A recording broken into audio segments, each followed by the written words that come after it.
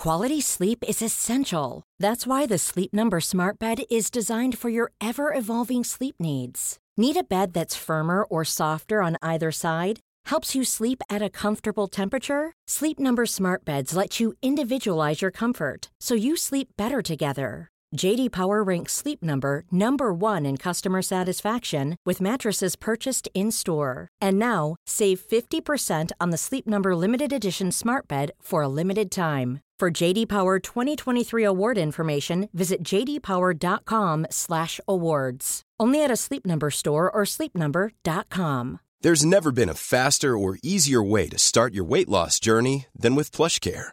PlushCare accepts most insurance plans and gives you online access to board-certified physicians who can prescribe FDA-approved weight loss medications like Wegovy and Zepbound for those who qualify. Take charge of your health and speak with a board-certified physician about a weight loss plan that's right for you. Get started today at plushcare.com/weight-loss. That's plushcare.com/weight-loss. plushcare.com/weight-loss.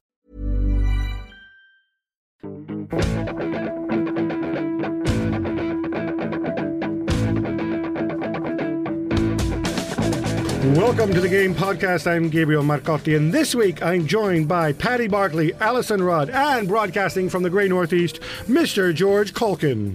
Today we'll be discussing United's win over Manchester City, including that goal from one Wayne Rooney.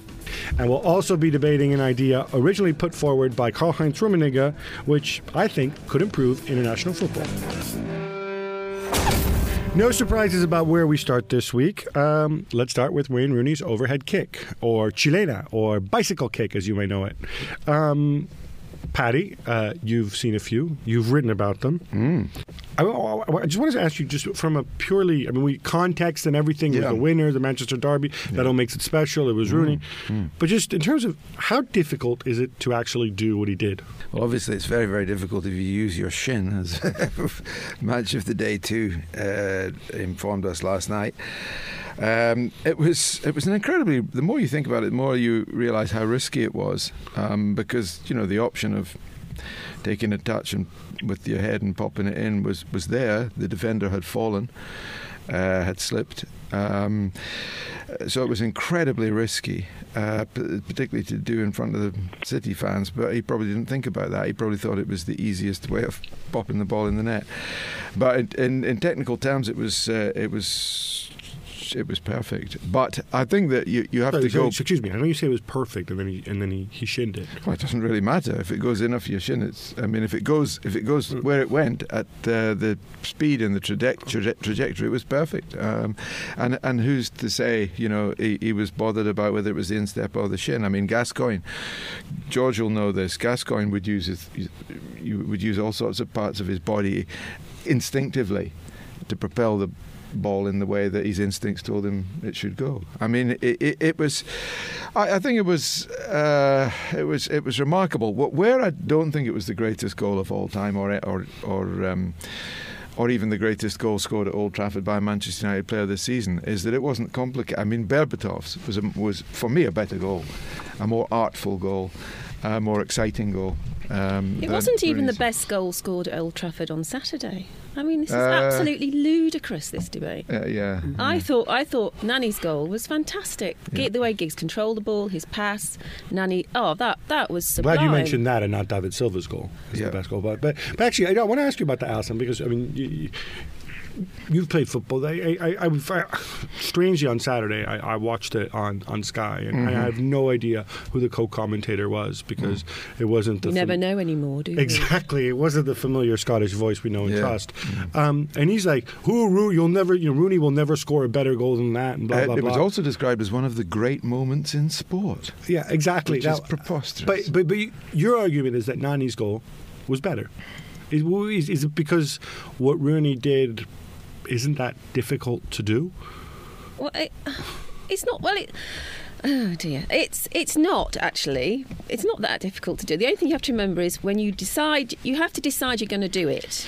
And I suppose to decide you're going to do it in a big match, in a big arena, is take some bottle. You need to be pretty confident. You need to be cocky, and I think we can all safely say Rooney is cocky when you look at the way he celebrated the goal, which made me feel slightly nauseous, to be quite honest. I mean, ridiculous. It was. But all you have to remember is when you decide you're going to go for it, which I agree is it takes some bottle, as I say. Yeah. You have to remember to launch yourself with your non-kicking foot in the air first, and that requires some sort of mental dexterity to remember to do it properly. Mm-hmm. That's all you have to do, and be aware that the ground shouldn't be concrete, because you'll break a bone, you'll break your shoulder bone or something if you've got to land on ground that's soft enough to take your fall. Once those two things are in place, it really isn't. I don't think it's as beautiful as Paddy said, a complex goal where a lot of teammates are involved, and there's a lot of intuitive one-touch passing, and people have made runs, and everything comes together. So it's just one whole picture of beauty. George, these people in the studio are clearly jaded professionals who've seen many great goals. Were you impressed? Well, it's a conflagration of great timing, great technique, that instinctive split-second decision. I mean, I could decide to do something like that, but unfortunately I would break my neck if I tried it. And then I think the wider context, as you sort of said earlier, is that it's in this huge local derby. It's also a derby that's at the top of the league. So, I mean, I think it was a fantastic moment.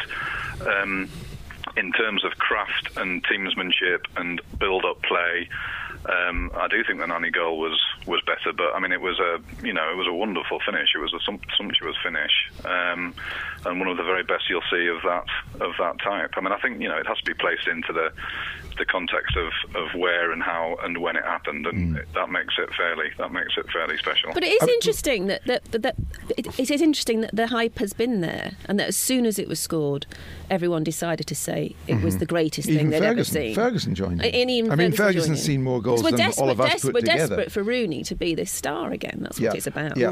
Stats lie and so on. This is his 6th goal of the season. Yeah.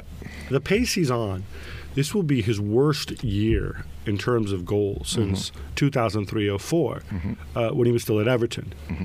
And he's not scoring, and he's not playing particularly well. At what point, do we say this has just gone on too long? At what point do you maybe consider dropping Rooney instead of Berbatov, who seems to be the poor guy who kind of gets the shaft?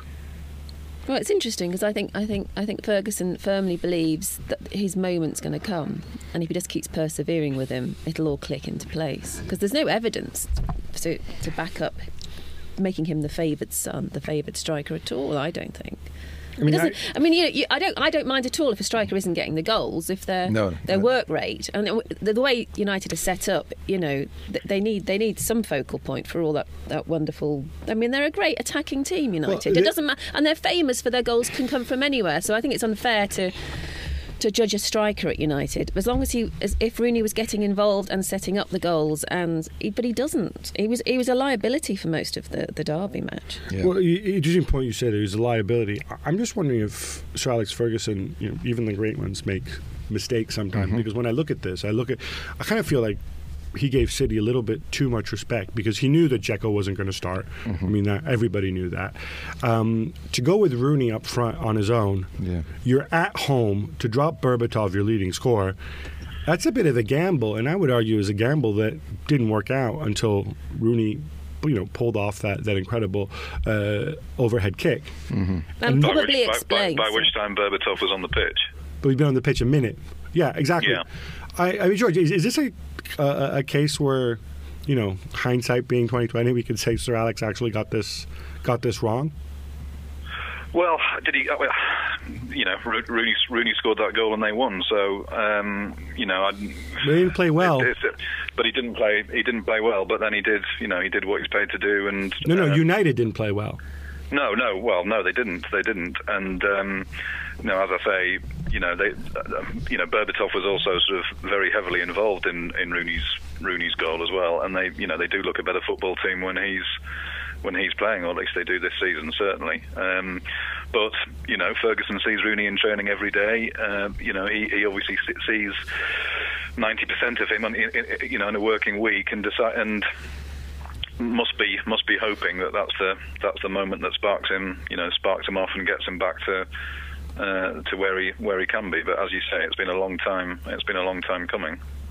Paddy, if you're Berbatov, drop for the Arsenal game, drop for this huge game. I mean, Berbatov divides opinion. I am not a Berba fan. I don't think he's a particularly reliable or a pretty great player. But then, you know, I get people waving the statistics in my face and so on. And I'm glad that Sir Alex kind of thinks along the same line at me. I was kind of comforted when I saw him on the bench. But if you're Berbatov, you're in kind of an unusual situation, right? Because your contract is winding down. Yep. You make a huge amount of money. You cost a huge amount of money. Yep. Realistically, you know, you wonder about your future, like if you're not playing. I mean, you're not going to leave, but when you're over 30, when you're a heavy lad as he is, so you're not going to go on that much longer. I mean, what goes through his mind? I mean, America, Arab, you know, a big contract. I would have thought, you know, that he's got to be a first pick at this stage in his career, and that'll be how he'll be thinking. I think he'll look to move in the summer.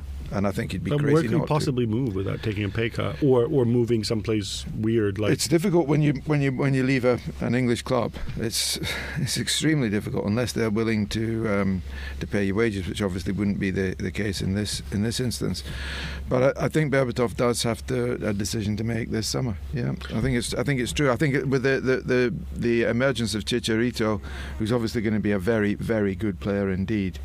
Who's going to be a goal scorer plus, although mainly a goal scorer. He's going to be like a fit Michael Owen. He's going to score that many goals. Like a theoretical Michael Owen. He's going to be like Michael Owen in theory, yes. A practical version, a version that works, that has batteries, and he'll score as many goals for Mexico and Manchester United as Owen once did for England and Liverpool. Maybe he'll win more with the national team level as well. I think he's a better player than Michael Owen. Yes, definitely. Already.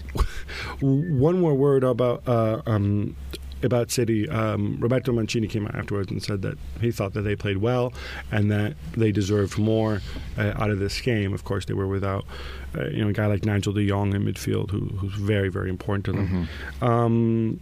Alison, do you agree with the very handsome and very talented Bobby Mancini? Well, as it's Valentine's Day, I'll say, yeah, they did deserve more on a romantic level. I mean, they were quite attacking and they were bold, and you always hope that if a side goes to Old Trafford and is brave, that they might get something more, because it puts everyone else off, doesn't it, and hands them the blooming title. Yeah. David Silva, who was arguably the best player on the field, missed the crucial chance of the game early on, where he could have put the stamp on it. City were wiping the floor with Manchester United in footballing terms, and there's the best, as I say, arguably the best technician on the field, the craftiest man on the field, makes himself a position behind Evra, who was very vulnerable looking on Saturday, I thought, unusually so.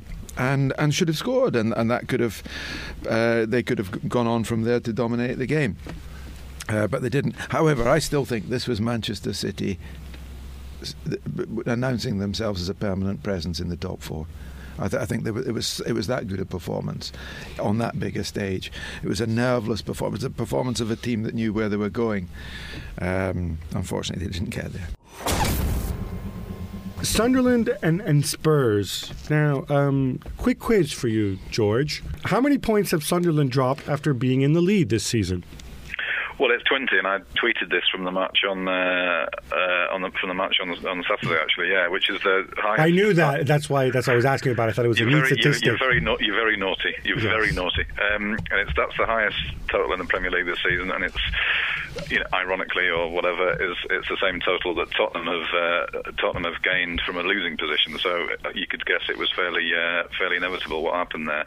Yeah, from their perspective, Sunderland's perspective, very, very disappointing. Played very well in the first half again, but dipped off fairly badly, and it's something that they need to address.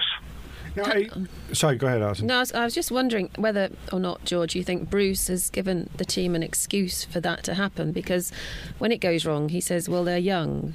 And this is what happens when you're immature. And he says, I've decided I accept that's going to happen because I want a young team, so I accept they will sometimes not be able to hang on to a lead. So once you tell a team they've got an inbuilt excuse because you're young, then you're not going to overcome that problem. Yeah, and it doesn't actually work as an excuse anymore, because if you look at Saturday's team, now they've got a few injuries, obviously, and after the transfer window, they've got far more experience in there now. They've got Montari there, they've got Sessegnon there. They're not as young as they were at the start of the season. Yeah, who's young on this team? I mean, apart from Henderson, I'm just looking at Bardsley was young when he was young, but that was probably a few years ago. Well, we all were. Yes. Welbeck's quite young. Welbeck didn't play. Welbeck's injured, Catamol's injured, Fraser Campbell's injured, Darren Bent's left. And Darren Bent's 27. He's another one who was young for a long time. Catamol's middle-aged. But he's not there. These guys. But we're saying what we're trying to do is back up your point that they're not an exceptionally young team. Well, he has fielded the youngest team in the Premiership on several occasions this season. I think for the first, Alison's spot on. I think for the first half of the season, they were the youngest average age team in the Premier League, and but I can't imagine that they are anymore. But then again, it was one lapse in concentration, a fairly familiar one for Titus Bramble watchers over the years. That cost them. I mean, what position are Sunderland in the league, George? They're 7th, and they've been 6th or 7th. How do you spell Sunderland, George? And where is it exactly? Is that no? I'm trying to make a point. Is that satisfactory or not? Oh, it's beyond satisfactory, yeah. Exactly. Exactly. So why are we talking about this as if it's a problem? They're 7th in the league. They've got a young team, ergo they should tend to get better. I would have thought, never mind about when the goals come or what happens, some pattern we can discern. Let's just say Sunderland are doing well. Well, they are doing well, but I think having been 6th for such a long time, and in the context of Villa, Liverpool, Everton having disappointing seasons up to this point, I think they thought they had a chance of maybe finishing 6th, and I think that's so yes, that's. Certainly, they've certainly overachieved in terms of where they set out from at the start of their season. But they have got a chance, or they did have a chance to finish higher, and I think that's the sort of that's the disappointment. I thought some of the football they played on certainly on the highlights. Obviously, they would have picked the best of it, but it looked quite good stuff. They played really well. First half played really well, and in Sessegnon, you were talking about David Silva before. They've got another very small player, but can drift around about up front. Montari behind will give them an extra dimension. They just haven't got any options at all in attack or on the bench at the moment because of A, injuries, and B, having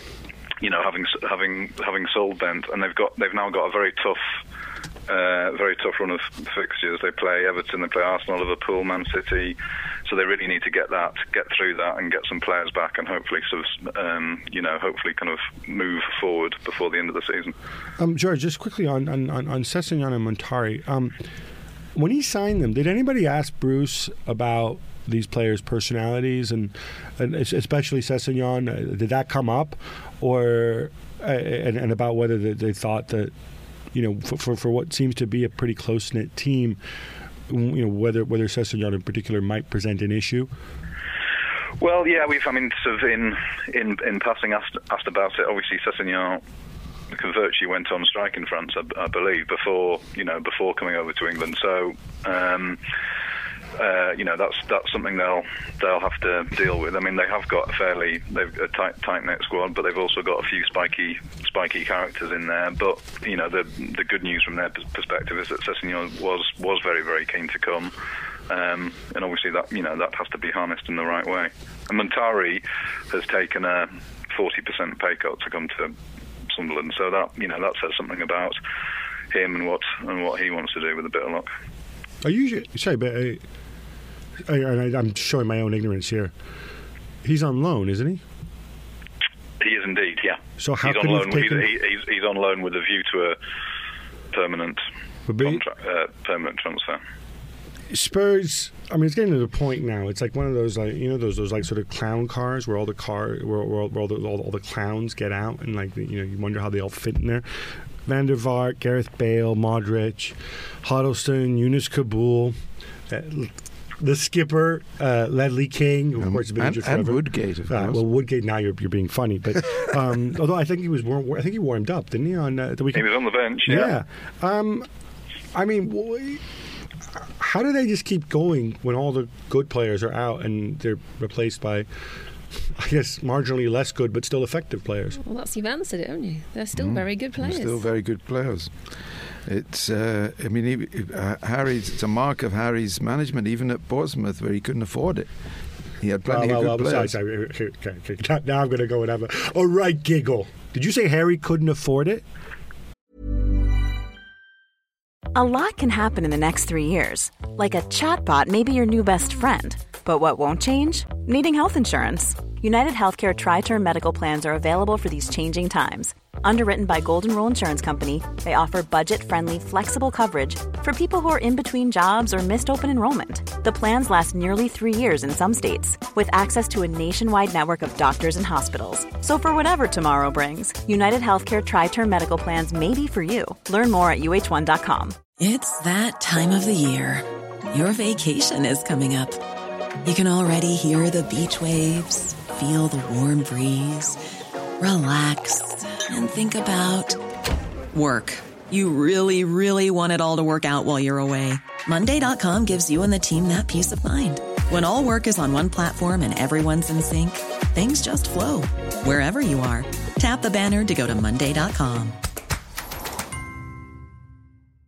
There's never been a faster or easier way to start your weight loss journey than with PlushCare. PlushCare accepts most insurance plans and gives you online access to board-certified physicians who can prescribe FDA-approved weight loss medications like Wegovy and Zepbound for those who qualify. Take charge of your health and speak with a board-certified physician about a weight loss plan that's right for you. Get started today at plushcare.com/weight-loss. That's plushcare.com/weight-loss. plushcare.com/weight-loss. At Portsmouth? I said Portsmouth couldn't afford it. Oh, but Harry could afford it, because Harry bought all these players, and very good players. Well, the club bought them, yeah, but Portsmouth couldn't.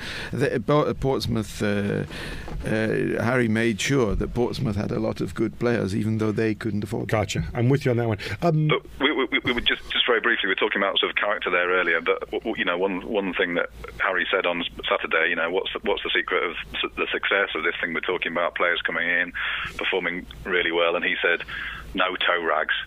He said, you know, there are plenty of great players in the world who you wouldn't touch with a barge pole because they're toe rags. I don't have any toe rags at Tottenham. And so it's, you know, it is that. And he mentioned people like Cranchar. He mentioned, you know, people like Dawson who've had to fight to get into the team. When they're not in the team, they don't cause a fuss. They don't feign injury on a Friday. So they're saying they don't fancy travelling. And, you know, it's good players, but also decent characters too. Listen, when all these guys are fit, is chemistry going to be a problem? I mean, getting them back into the lineup when all the supposed good guys are fit. Well, that seems to be Harry's magic wand thing, doesn't it? He seems to be able to do it. I don't know quite how he does it, because George says he has no toe rags in his team, but you know, he spent a whole season, it seemed to me, slagging off Pavlyuchenko for not trying hard enough in training, and yet every time he was forced to play him in a game, he looked absolutely world class and stunning. And yet Pavlyuchenko did not go in the transfer window when you think he should have, and he stayed, and he's still putting in a shift for the team. That is the magic of management. That is more important than deciding whether you're going to play 4-4-2 or two holding players or not. It's being able, how he does it, he juggles it. Somehow he juggles it. And he's got lucky, because Cranchar would have left Spurs if his wife hadn't been about to give birth and he decided to stay put. So it's a mixture of people being in the right place at the wrong time for them, but right for Harry, I think. Okay, so last week we had an international break, and as always happened, you know, because it was mostly friendlies being played, everybody was like, why do we have to have these friendlies, and the clubs aren't happy, and people pull out. The under-21 game, I think, was a joke. I think England had about 90 people pulling out. It seemed like everybody except for Jack Rodwell, pulled out of that match. But this kind of got me thinking of an old plan, which I'd like to submit for your assessment. Karl-Heinz Rummenigge put it forward years ago, Adriano Galliani as well. It does suit the clubs in some ways, but the idea would be this. Basically, all the official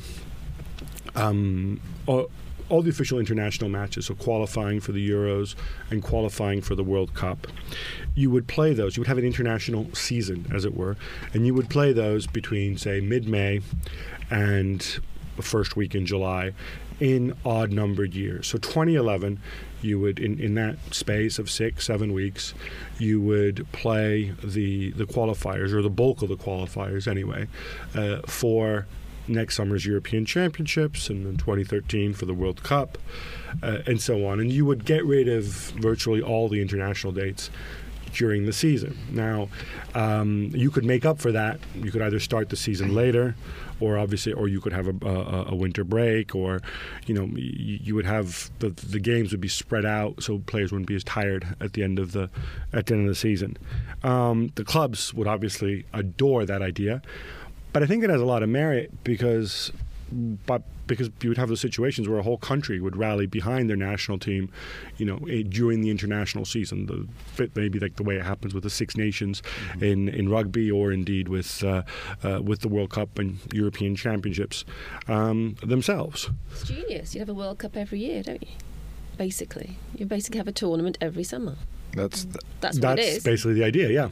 Well, that's genius, isn't it? Because we all love a tournament. Yep. We all hate friendlies. Yes, I had no idea. I've been advocating a tournament every summer throughout the world for a long, long time, and I had no idea until Alison said that I'd acquired somebody who agreed with me.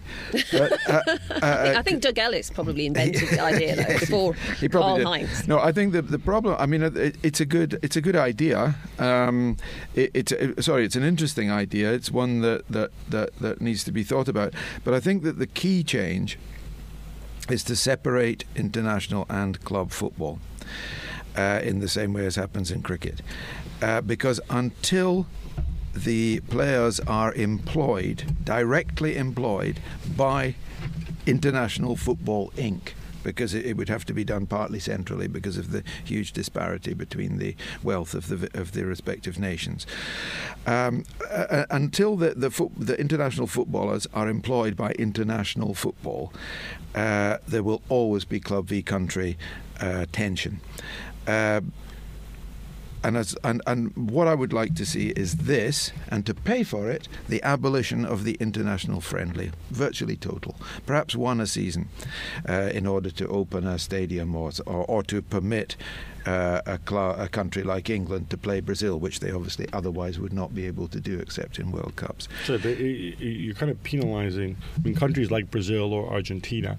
Yep. This is a huge source of income for them. And under the Barclay plan, yes, they would only get to play once a year in their friendlies, and the rest of the time would have to be stuck playing Peru and Venezuela. Yes. Colonialist? I mean, tough. But the point is, international football is dying on its feet. And it's dying on its feet mainly, not wholly, but mainly because of friendlies.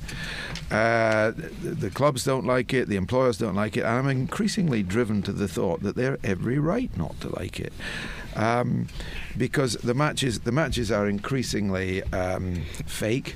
I mean, England's game against Denmark in Copenhagen was an exercise. I mean, the players were acting, basically. One or two were playing.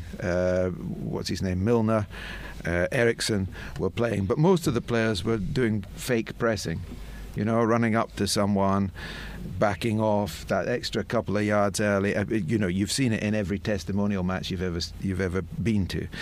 And it still pulls a crowd, although it was noticeable that the crowd in Copenhagen was much, much smaller than it had been 5 years earlier for the corresponding fixture. But it just isn't football. And eventually people are going to twig. So you back the Rummenigge? I think it's a step in the right direction. But the main thing is for a World Cup every 2 years, a European Championship every 2 years, a Copa America every 2 years, an African Nations Cup every 2 years, and a properly integrated calendar. And what's more, there would also be pre-qualifying. I mean, I don't want to bore people with the detail of this, but during the World Cup, the countries.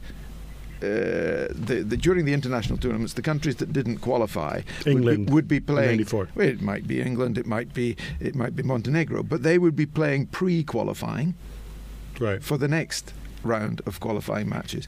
So it's certainly a move in the right direction. But the main thing is to make international football more lucrative by abolishing friendlies, and to separate it completely from club football.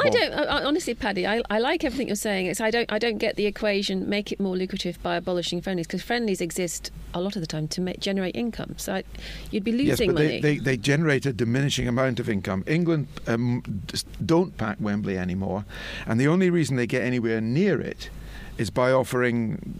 I mean, a lot of kids, the increasingly shrill voices you hear at Wembley, are paying £5 or less for admission. But under the Rummenigge plan, those games at Wembley would matter, wouldn't they, George? And you could have a whole international season. It's all of that is a self-fulfilling prophecy, because as friendlies become more and more meaningless, so they're less worth watching, etc., etc. I mean, I think that something must be done in capital letters. How many times have we heard that about England and international football and friendlies? But something.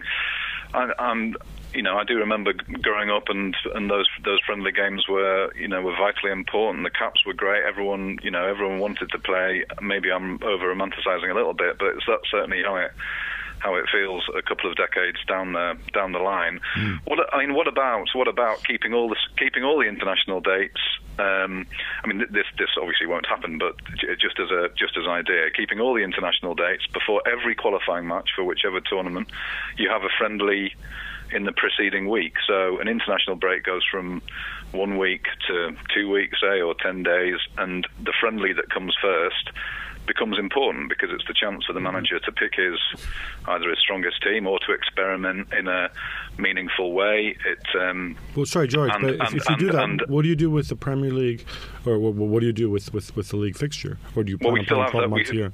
Well, we still have those dates now, don't we? We still have friendly dates, and we still have qualifying dates. I'm just saying you put those two things together. So the break in between the domestic league is slightly longer. And and when the manager picks a squad, that squad is the same for both games. So if sorry, George, can I just sum up what you're saying, because I wasn't sure I get it. I just want to make sure I understand it.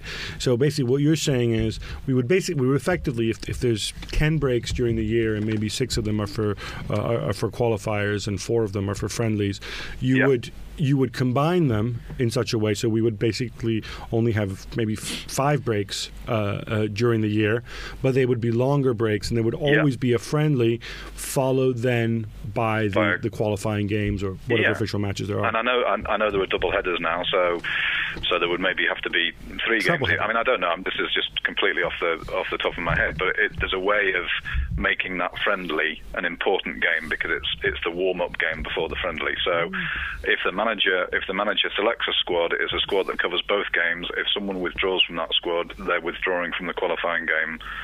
Qualifying game as well. All that would mean, all that would mean is that you'd have players withdrawing from competitive games as well. Sorry, about this withdrawal thing, it's interesting, because the reason I come into this, we're all we talk inevitably. We're in England. We talk about England, and we think of the Premier League and so on.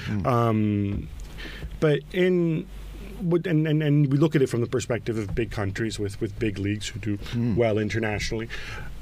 But there's also a reality that, I was talking to a current Polish international last week, Ireneusz Jeleń, and he's like, you know what, screw this. Every opportunity to go back with my national team, I will take it. And I think a lot of people, especially people who don't play, maybe it's a bit different for England internationals or German internationals or whatever else.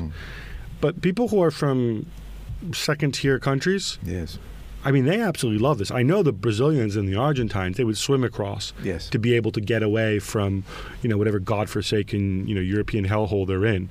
And I don't care if it's Real Madrid or Barcelona. They will. Messi always goes home, and they don't withdraw. Yeah, that's true. From the national team. They do enjoy. You're quite right. I mean, Swedes, for example, absolutely love being with each other, and in fact, this is a large part of the explanation of why England are always, underachieve. They don't actually like each other very much. Really. I like George. I like your plan, except that even if your plan came true, Capello would still pick Frank Lampard and not Scott Parker if Scott Parker played really well in the friendly preceding the competitive game. Time now for some quick hits. Arsenal roll over Wolves 2-0, and they look like the only side standing between United and a 19th league title. Yes, Alison, I know that hurts. 19th league title. They have a pretty big Champions League coming up this week against Barcelona. Paddy, what do you expect from the game? Well, I expect to be a privilege to be there. I think it's, any chance to watch Barcelona is just mind-blowing. Any chance to watch Arsenal is fairly mind-blowing to me. So, obviously a lot of good passing. But I do expect Arsenal to defend very, very deep. To try to do what they tried to do in the last game, which they drew 2-2. You may finish. And that is to play very, very deep in their own half and keep possession for as long as possible. I think playing deep for Arsenal would actually be a bit of a mistake, as you can read in my fine column today. It's a very fine column. Exactly, thank you. Blackburn hold Newcastle to a scoreless draw, but then, as Pardew said, there was enough excitement last week. George, is it just a case of accepting that with Leon Best, Shefki Kucci and now Ranger up front, you're only going to get so far? And should Newcastle just start thinking about next season? Well, to take the second point first, no, that would be a bit of a mistake. 32 points, they should be fine, but they're only 5 points off the relegation zone. Yes, they'll only get so far with those players. Yes, they should start thinking about next season also. They've got 30 million quid in the bank as we speak, and they need to spend it wisely. And of course, Ashley promised that every single one of those pounds will go towards strengthening the squad. And they are actually in their bank. They got 30 million quid down payment from Liverpool, which is fairly extraordinary. After 4 straight wins, Liverpool dropped 2 points at home against Wigan. Alison, you're not worried, are you? And what do you make of Luis Suarez? I think Suarez has actually started better than I anticipated. I mean, it can be all too easy in Holland, and I think it looks like he's adapted really quickly, so I'm very pleased with him. And no, I'm not worried. Sometimes you get a game where you play well, the opposition lift their game, and you don't quite get the win you need. We'll strive on. Liverpool will strive on and get into the Champions League places. And Suarez, of course, hasn't beaten anybody yet.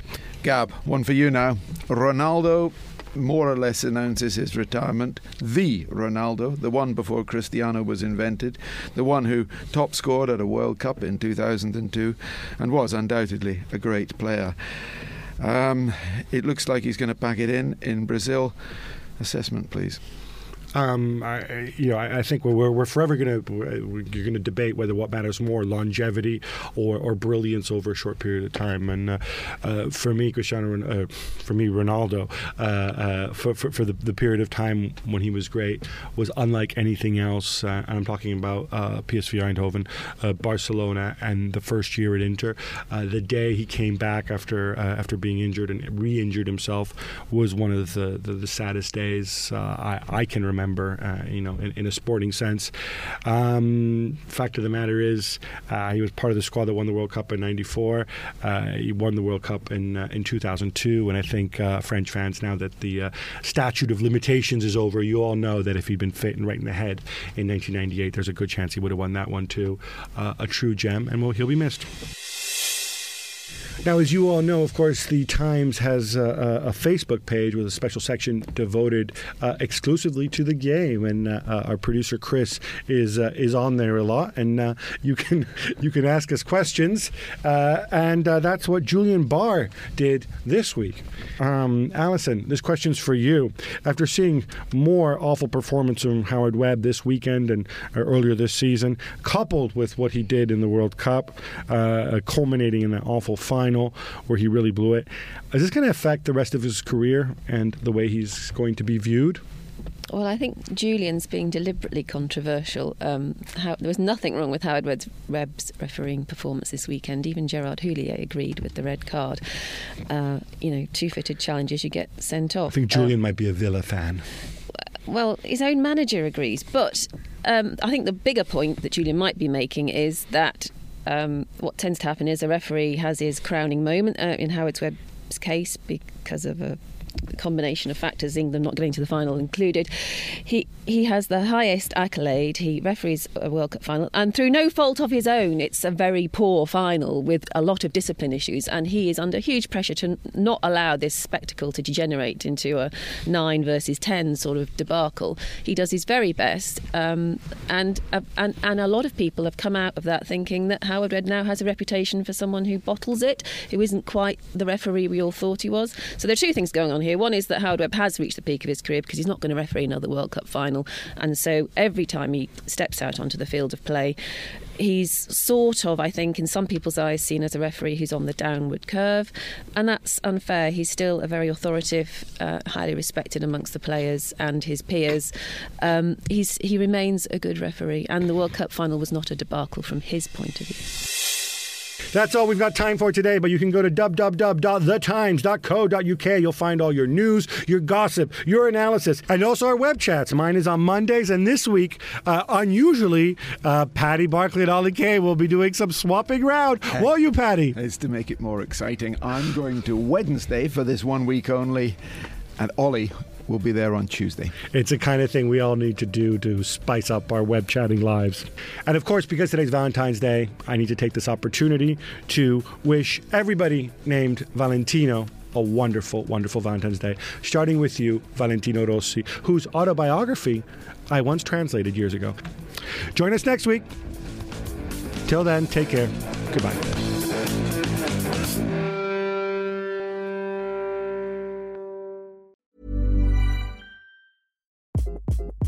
Hi, this is Craig Robinson from Ways to Win, and support for this podcast comes from Invesco QQQ, the official ETF of the NCAA. Invesco QQQ is proud to sponsor this episode, and even prouder to provide access to innovation for the last 25 years. Basketball has had innovations over the years, too. We're seeing the game played in new ways every day. Learn more at Invesco.com/QQQ. Let's rethink possibility. Invesco Distributors, Inc.